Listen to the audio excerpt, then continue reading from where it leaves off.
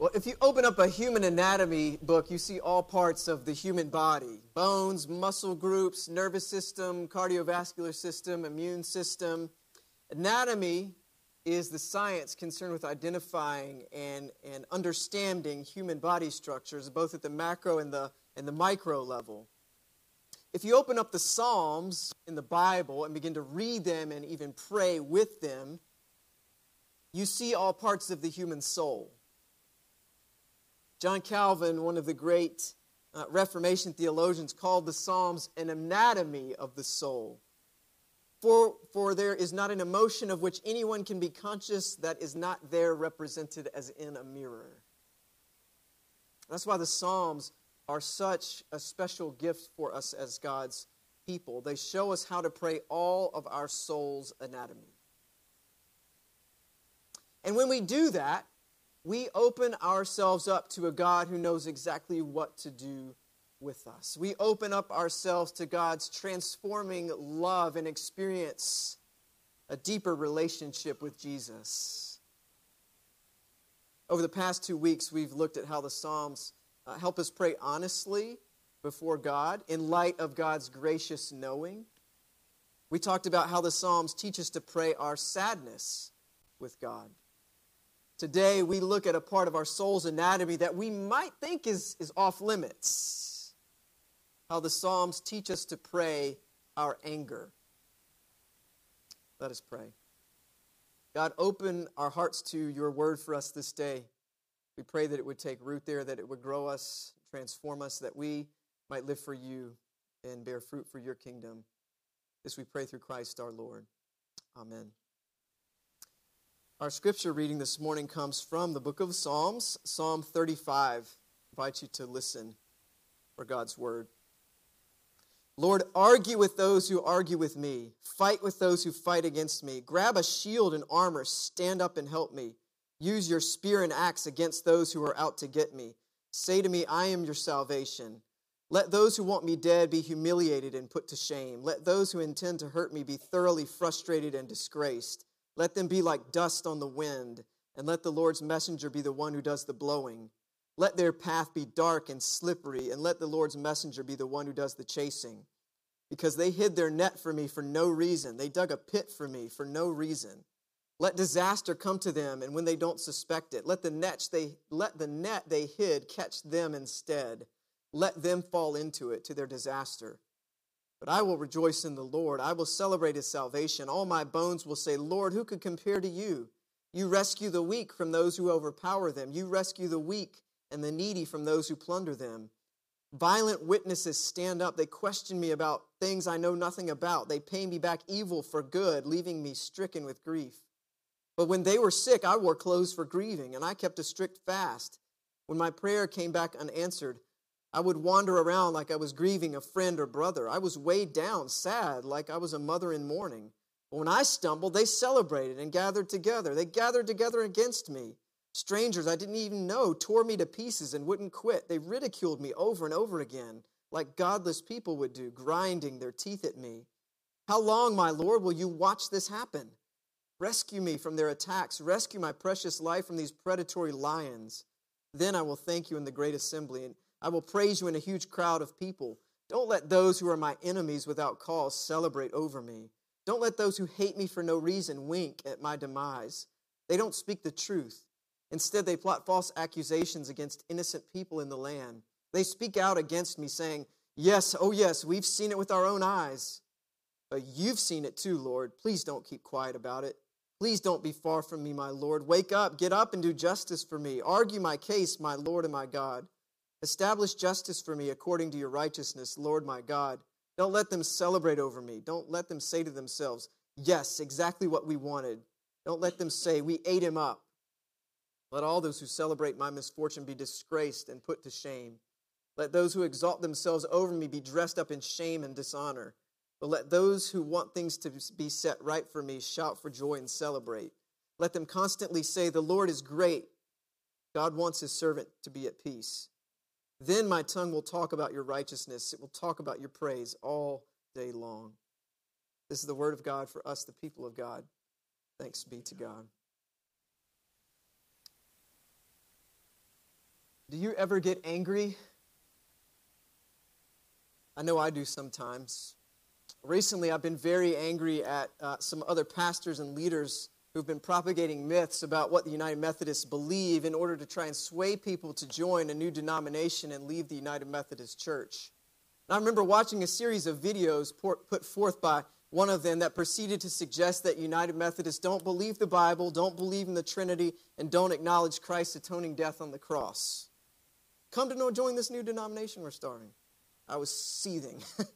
It wasn't just the lies, it's that there were actually people believing them too. You can ask my wife. I probably look like the cartoon character, where the face turns red and there's steam coming out of the top of the head. My hands were clenched. I banged the sofa. And I proceeded to vent while pacing around the downstairs. I was very angry. I'm still angry. I remember getting angry in the movie theater, watching the movie Just Mercy.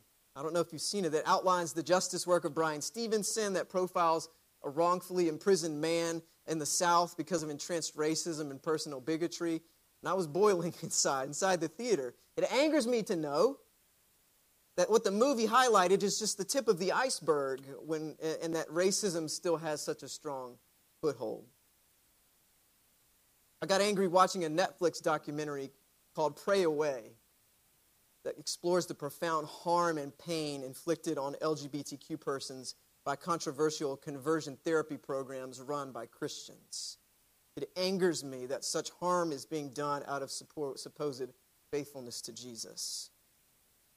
I'm old enough to remember how angry I eventually got after 9/11 at the people who could do something like that. It's the same feeling I had when the Capitol was stormed. I get angry watching the news and seeing episode after episode of gun violence, and yet not one thing changes. But I also get angry when someone cuts in front of me in traffic or pulls out in front of me, especially when they slow down at the intersection first, as if to think, yep, you know what, I think I'm going to come on out right in front of them. I lift up my hands like, really, come on. Gotten angry at my kids before. Not proud of it, but it's true. I've gotten angry at complete lack of listening, disrespect, and I've exploded and said, go upstairs now. Gotten angry when Duke lost a basketball game before. Do you ever get angry? Do you ever struggle with anger? Anger is not inherently bad. Jesus got angry. All anger, though, is not created equal. But all anger should be handled with God. Psalm 35 captures David's anger. In fact, more Psalms than we realize contain raw anger. And reading them can cause nice, proper Christians like ourselves to quiver and think, wait, this kind of stuff is in the Bible? But it's so harsh.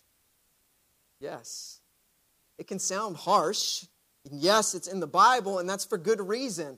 The problem is not that there's vengeance in the Psalms. The problem is that there's vengeance in us. And that's exactly why we need a way to pray our anger. Psalm 35 and others like it help us to feel angry without being undone by anger.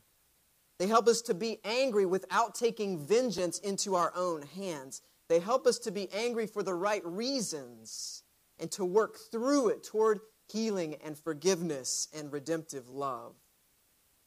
You get a sense of David's anger right away. He doesn't pretend it's not there. He doesn't stuff it away. He names it and he directs it toward God. It's like David has said, I'm angry. And God has said, yes, I can see that. Now tell me how you really feel. And David does. Look at what he tells God to do. He wants God to argue and fight against his enemy, to use a spear and axe against them, for them to be humiliated and put to shame, frustrated and disgraced, their path to be dark and slippery, and disaster to come upon them. That's how angry David is. He names it, and he owns it before God. Psalm 35 teaches us that when we pray our anger, we need to name it and own it before God. We need to say how we really feel. Or as Eugene Peterson says, we need to be able to cuss without cussing. We name it and own it before God honestly. We name it and own it before God honestly, so that it can be dealt with by God and not by us. We can't yield something over to God that we haven't honestly expressed and named. God is the safest space to share the rawness of our anger. It's like divine screaming into a pillow. We speak it so that we don't act it and do harm to ourselves or others. We lash out with our words before God so we don't lash out with our actions before others. Name it and own it. And that quickly leads to something else that we see in Psalm 35. When we pray our anger, we don't just name it and own it, name and own the fact that we're angry. We also name the situation or the events or the people that are bound up with the anger. In other words, we investigate it in prayer. David does this. He investigates and traces the source of his anger. That's why we know, that's how we know why David is angry. He says that in prayer that violent witnesses have falsely accused him of a crime. He says people that he once cared for have paid him back evil for good. He says that when he stumbled, they celebrated his downfall, ridiculing him and grinding their teeth at him. So as he prays his anger, David traces its source. Our anger is never in isolation, right? It's always connected to something else. So the question is what or who? I've heard it said that anger is what we feel when something we love is threatened. Anger is what we feel when something we love is threatened. In other words, anger is sometimes the first sign that we really love or care about something or someone. And that's why it's so important to trace its source with God. David traces his anger to people who have falsely accused him and who have celebrated his downfall. In other words, there's injustice taking place. It's not just that David loves his reputation. David loves justice. He's rightly angry at people seeking to do him harm and to do harm. But not all anger is created equal. Getting angry that your stock portfolio is down is not the same thing as anger that someone else's negligence hurt a loved one. If I were to prayerfully investigate my anger with God in the examples that I shared from my own life earlier, I would arrive at very different places. Anger at racism, anger at harm caused to LGBTQ persons, anger at lies being told about a church that I deeply love, reveal that I care about people who are experiencing harm and injustice.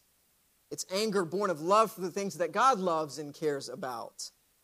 But if I trace my anger at being cut off in traffic, or angry at my kid's disobedience, or anger at my team losing, I discover my anger reveals what I love and care about is my own pride and control. It's an anger born of disordered loves. Brene Brown says that anger needs something to ignite. In the first case, our anger can ignite a passion for justice or serving others or creating kingdom change. The second case, our anger just ignites our own self-righteousness. In the first case, we relinquish it to God. In the second case, we end up asking God for forgiveness. When we pray our anger, we name it, own it, we investigate it, and then we relinquish it to God. We relinquish it to God. We hand it over. And that final step is crucial because without it, the prayer might be therapeutic, but it won't be transformational. In Psalm 35, David relinquishes his anger by confessing God's character and handing over justice to God. You rescue the weak from those who overpower them. You rescue the weak and needy from those who plunder them. And then a little bit later, you've seen it too, Lord. Wake up and do justice for me. Establish justice for me according to your righteousness. This is David's anger driving him not into deeper hatred for his enemies, but deeper trust in God's justice. Instead of holding on tightly to his anger, he instead opens up his hands and his heart to who God is and what God can do. Because David trusts in God's righteous character, he can let go of his desire to exact vengeance and place justice instead in God's hands. David doesn't say, God, empower me to use a spear and axe against my enemies. God, I'm going to fight them and repay them for what they did to me. God, help me get them. Give me the strength to repay them. No. David says, you grab a spear and axe, God. You fight with those who fight against me. I lay this before you to do something about it because I believe you to be a God of justice.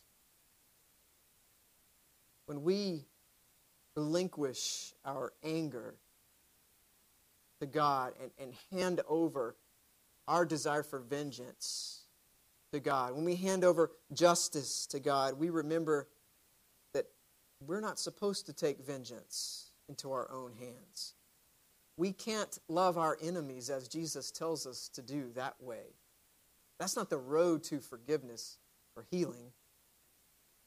However, handing it over to God, trusting God with it, with us, and the cause of our anger sets us free to forgive, have greater capacity to love even when it's painfully hard to do so. Miroslav Volf is a Croatian-born theologian who now teaches at Yale, and he's written a lot about justice and forgiveness and anger out of his own experience of violence and conflict in the Balkans and growing up there. He writes, by placing unattended rage before God, we place both our unjust enemy and our own vengeful self face to face with a God who loves and does justice. Hidden in the dark chambers of our heart and nourished by the systems of darkness, hate grows and seeks to infest everything with its hellish will to exclusion. In the light of the justice and love of God, however, hate recedes and the seed is planted for the miracle of forgiveness. Seed is planted for the miracle of forgiveness. That miracle of forgiveness and mercy is able to happen when we hand over our anger to God because of the cross of Jesus Christ. Anger cannot turn into love and mercy without the cross. On the cross, Jesus took upon himself the world's evil, injustice, and our desire to enact vengeance, our rage to do harm. He bore it. He bore it all. And his resurrection transformed all of that into life and love and the possibility for restoration and healing. So really, that final relinquishing of anger to God is really a double gift. It's a gift because it frees us to be able to practice justice and mercy, and it even empowers us to work for justice in a better world. But it's also a gift because in handing over our anger, we're confessing something about God's nature and the power of the cross. Both of those things change us and transform us. Relinquishing our anger isn't a tool to get something we want. It's a tool for being and becoming more of who God desires us to be. So our anger at others then becomes a chance to recommit ourselves to God. So we hand over our anger to God, and God's power and love transform it into something life-giving like mercy or love or courage or compassion or justice. So what are you angry about today? Have you ever been consumed with rage or anger? Anger is a completely normal human emotion. Jesus got angry. The Psalms are full of anger, but it's anger prayed to God. Rather than pretending that we can't get angry because that's just not what nice Christians do, and Christianity is about being nice, rather than burying it deep inside until it destroys us, rather than acting out of our anger in some vengeful, explosively damaging actions, we take it to God in prayer, using the Psalms as a guide. When we pray our anger, we name it, own it before God instead of acting with violence. We investigate it, find the source and therefore what we really need to ask God for. And then we relinquish it. We relinquish it all to God and God's perfect way of love and justice to ensure that in the end, we're transformed. To ensure that we're healed and made more whole. To ensure that we are not consumed by it, but ignited to labor for the things that God loves the most. In the name of the Father, Son, and Holy Spirit. Amen.